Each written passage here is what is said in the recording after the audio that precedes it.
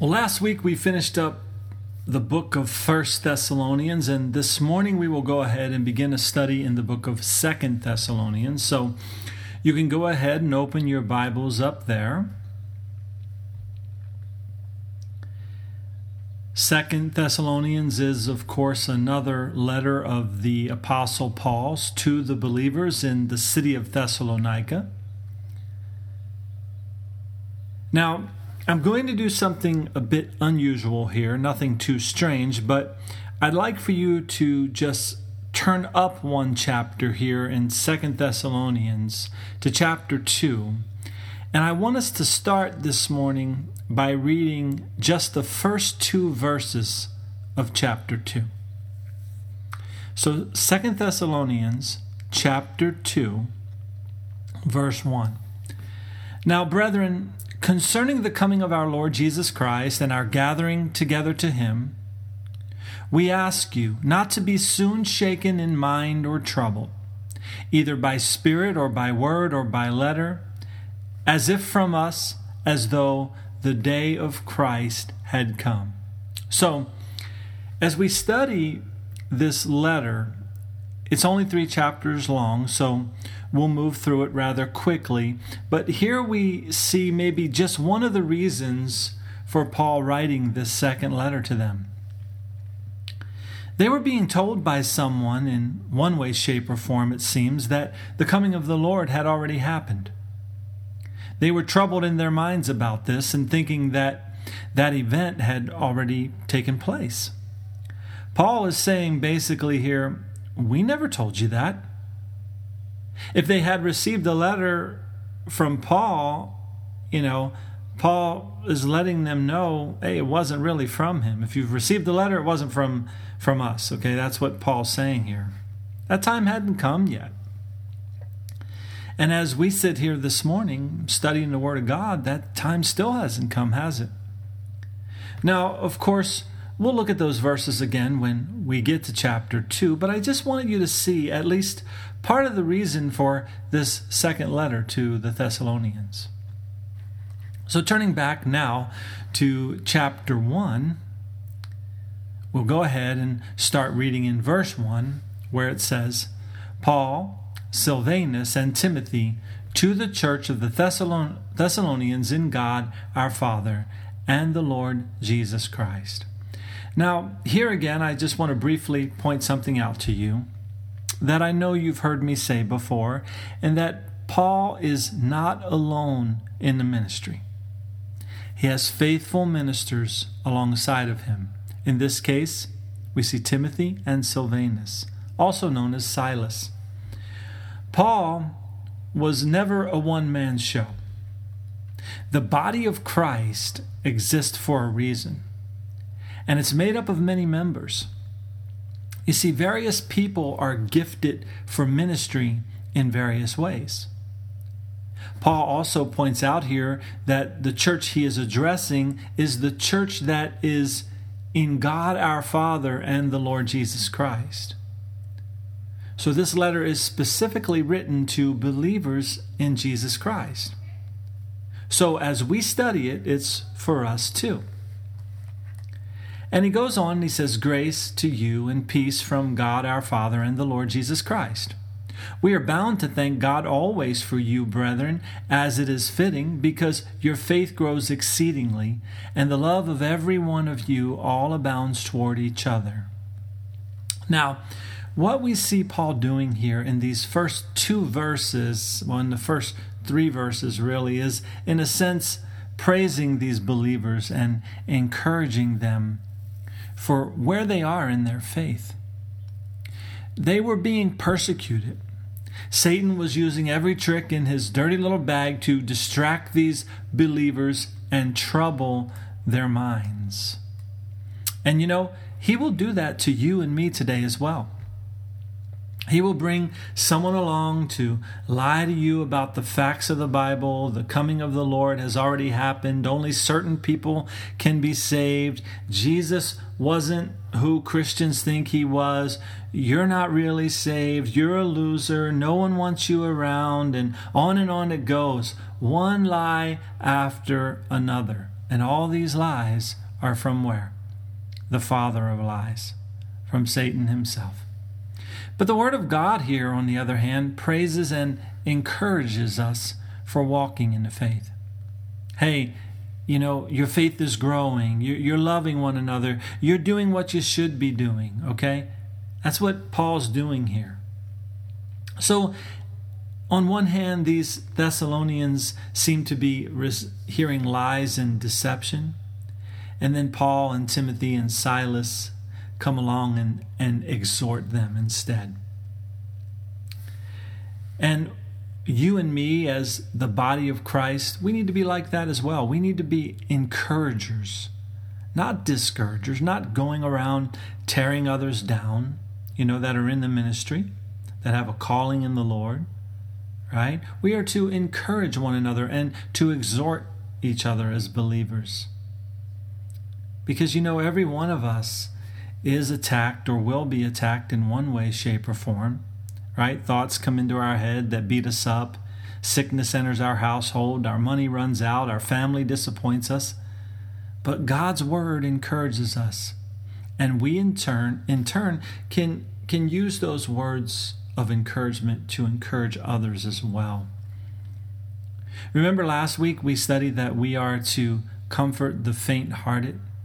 We are to uphold the weak, be patient with all, pursue what is good, rejoice always, pray without ceasing, and everything give thanks. Don't quench the Spirit.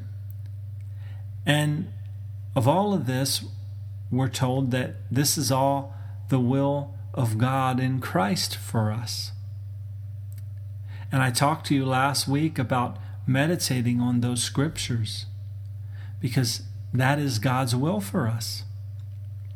So again, Paul in verse 3 says, "We are bound to thank God always for you, brethren, as it is fitting, because your faith grows exceedingly, and the love of every one of you all abounds toward each other." Verse 4, "So that we ourselves boast of you among the churches of God, for your patience and faith in all your persecutions and tribulations that you endure." So look at that, right? Patience and faith in persecution and tribulation. It's sad to me that the health and wealth gospel, it seems that it never reached those believers in Thessalonica. This Paul guy, he must have forgotten to tell them all about that. Now, of course, I'm kidding here, right? Because you see, the truth of the matter is that there are hard times for believers, especially if you're standing for righteousness, holding fast to the gospel and to the word of the Lord. But you see, we must endure. We must stay encouraged, and as a body, we must come alongside of one another and support one another for this short time that we have here on the earth. So Paul said he boasted of them for their faith and patience in tribulation. Then verse 5 says, "Which is manifest evidence of the righteous judgment of God, that you may be counted worthy of the kingdom of God, for which you also suffer." So the persecutions and tribulations spoken of there in verse 4 are actually the evidence of the righteous judgment of God, that you may be counted worthy of the kingdom of God, for which you also suffer. So now that sounds kind of crazy to our natural minds today, doesn't it? We are all of the era now of self-help books and feel good about yourself and have success and be happy and prosperous in this world. They're the kind of things we want to hear, right? But turn, if you will, toward the back of your Bibles to 1 Peter chapter 4. 1 Peter chapter 4.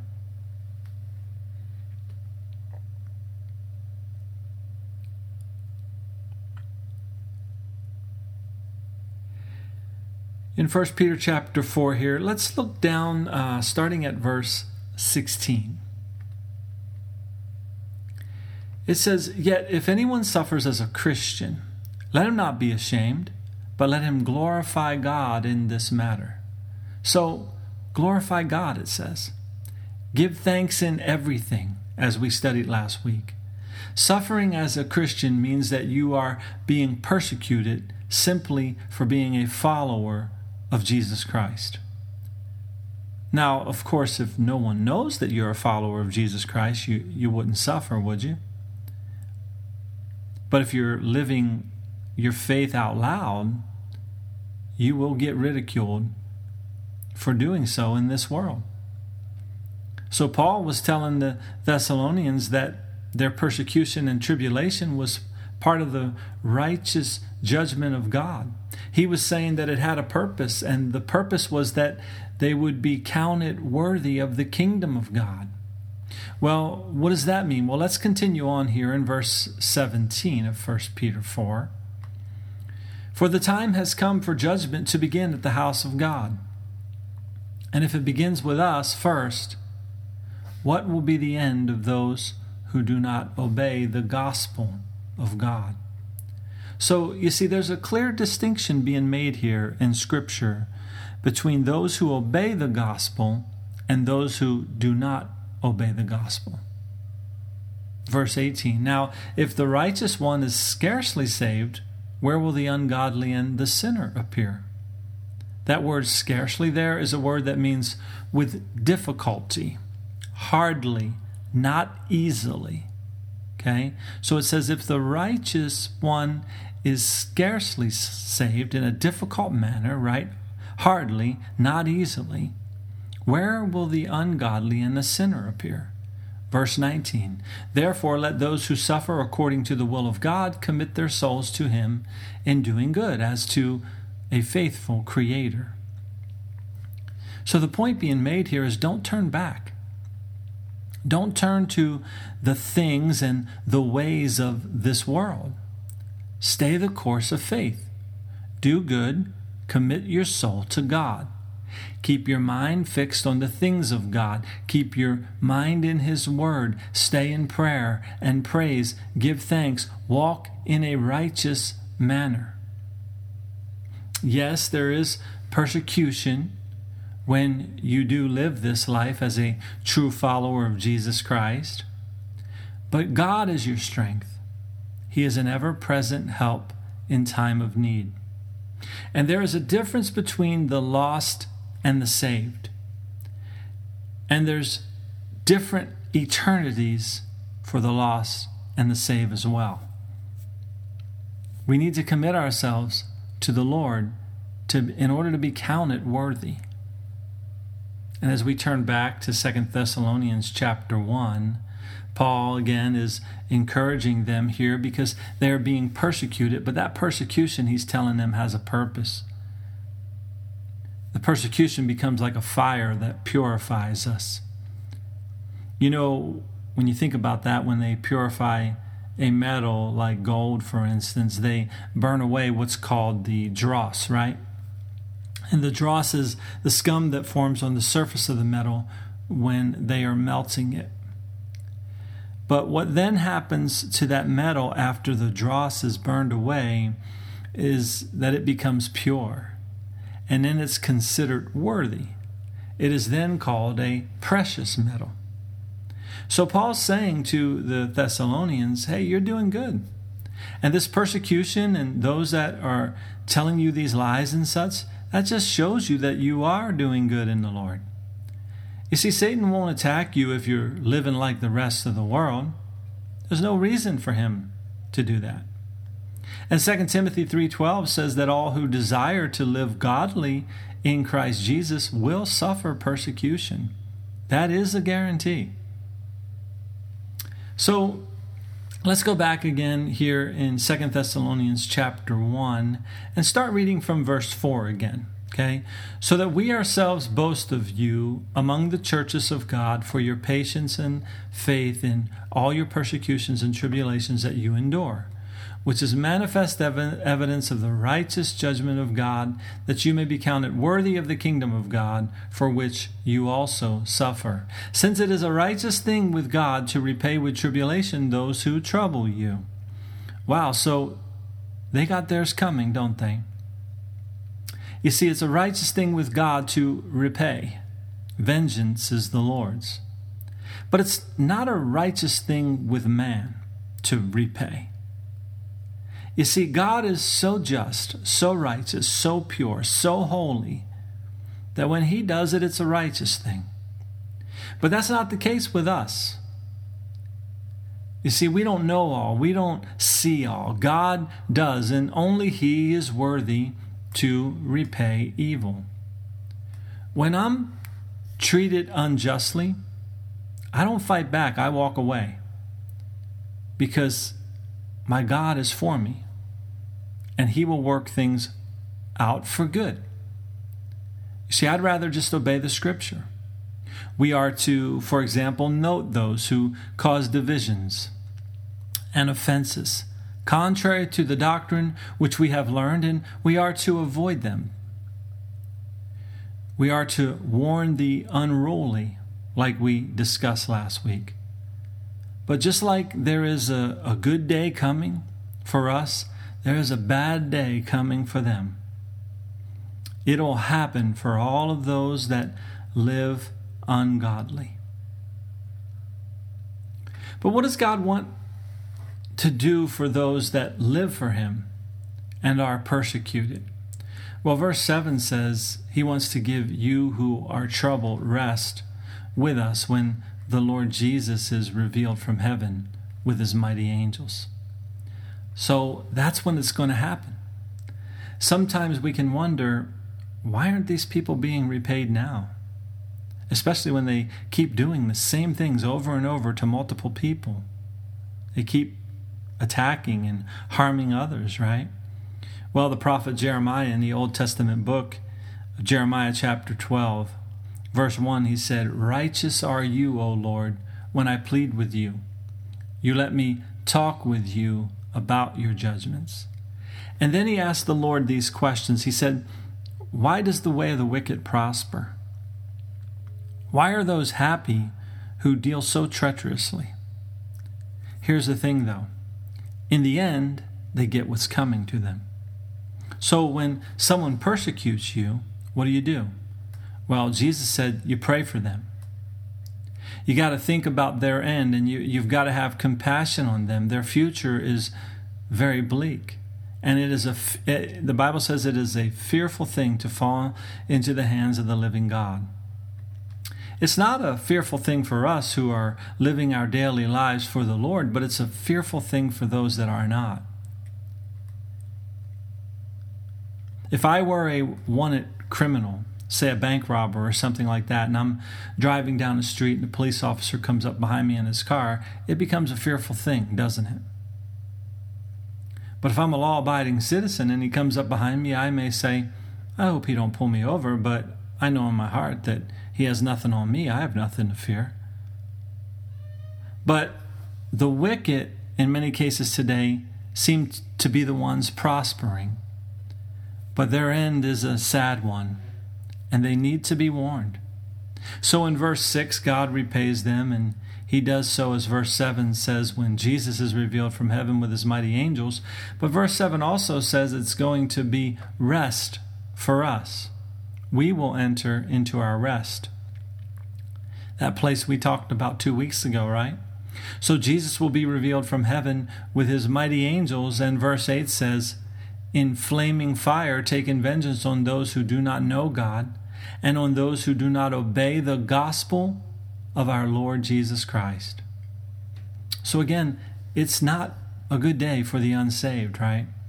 There will be the Lord's vengeance on those who do not know God and on those who do not obey the gospel of our Lord Jesus Christ. It doesn't get any clearer than that, does it? We must obey the gospel of our Lord Jesus Christ. And verse 9 continues and says, these shall be punished with everlasting destruction from the presence of the Lord and from the glory of His power. Now, one important note here. Do you see that word from there in verse 9? It's the Greek word apa, right? It means separated. So you can read verse 9 like this, that these shall be punished with everlasting destruction, separated from the presence of the Lord and separated from the glory of his power. So the born again, the unsaved, the born again and the saved, those that have obeyed the gospel, will be eternally with the Lord in his presence and with his glory and power. So again, that day hasn't come yet, but it will. See, don't be deceived into thinking it has already come, and don't be deceived into thinking that it won't ever come. We need to be ready, and we need to keep obeying the word of God. So reading verse 9 again, these shall be punished with everlasting destruction from the presence of the Lord and from the glory of his power, when he comes in that day to be glorified in his saints and to be admired among all those who believe, because our testimony among you was believed. So, you see, Jesus will be admired and glorified in that day, but only by those that have believed the testimony of Jesus, the gospel. We will receive everlasting life. No more persecution, no more trials, no more tribulation, no more hospitalization, no more tears, no more pain, no more death. Verse 11 says, therefore we also pray always for you, that our God would count you worthy of this calling and fulfill all the good pleasure of his goodness and the work of faith with power. There's the place where we need to be. That's where God wants us. He wants us to fulfill his good pleasure and his goodness in our lives. Now, we studied this a little over 3 months ago, but go back and let's take a look at Philippians chapter 2. Philippians chapter 2.